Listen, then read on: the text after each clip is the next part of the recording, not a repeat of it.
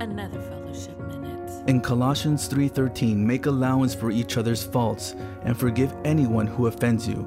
Remember, the Lord forgave you, so you must forgive others.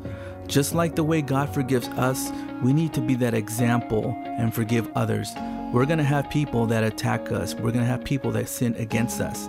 But as great examples, as followers of Christ, we need to forgive. Not only just for us to clear our hearts and clear our spirit, but for the others as well, because they're going to want to know, why do we forgive?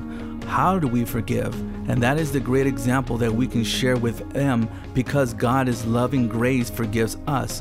When we do that, we set that example. We will share our hearts with them, and they're going to want to know who we are seeking that allows us to give this forgiveness to others. And that is a great opportunity for us to share the gospel of Christ with those people. Forgive others. Forgive everyone that sins against you. Fellowship Minute is provided by Fellowship.fm and Angel Broadcasting Network.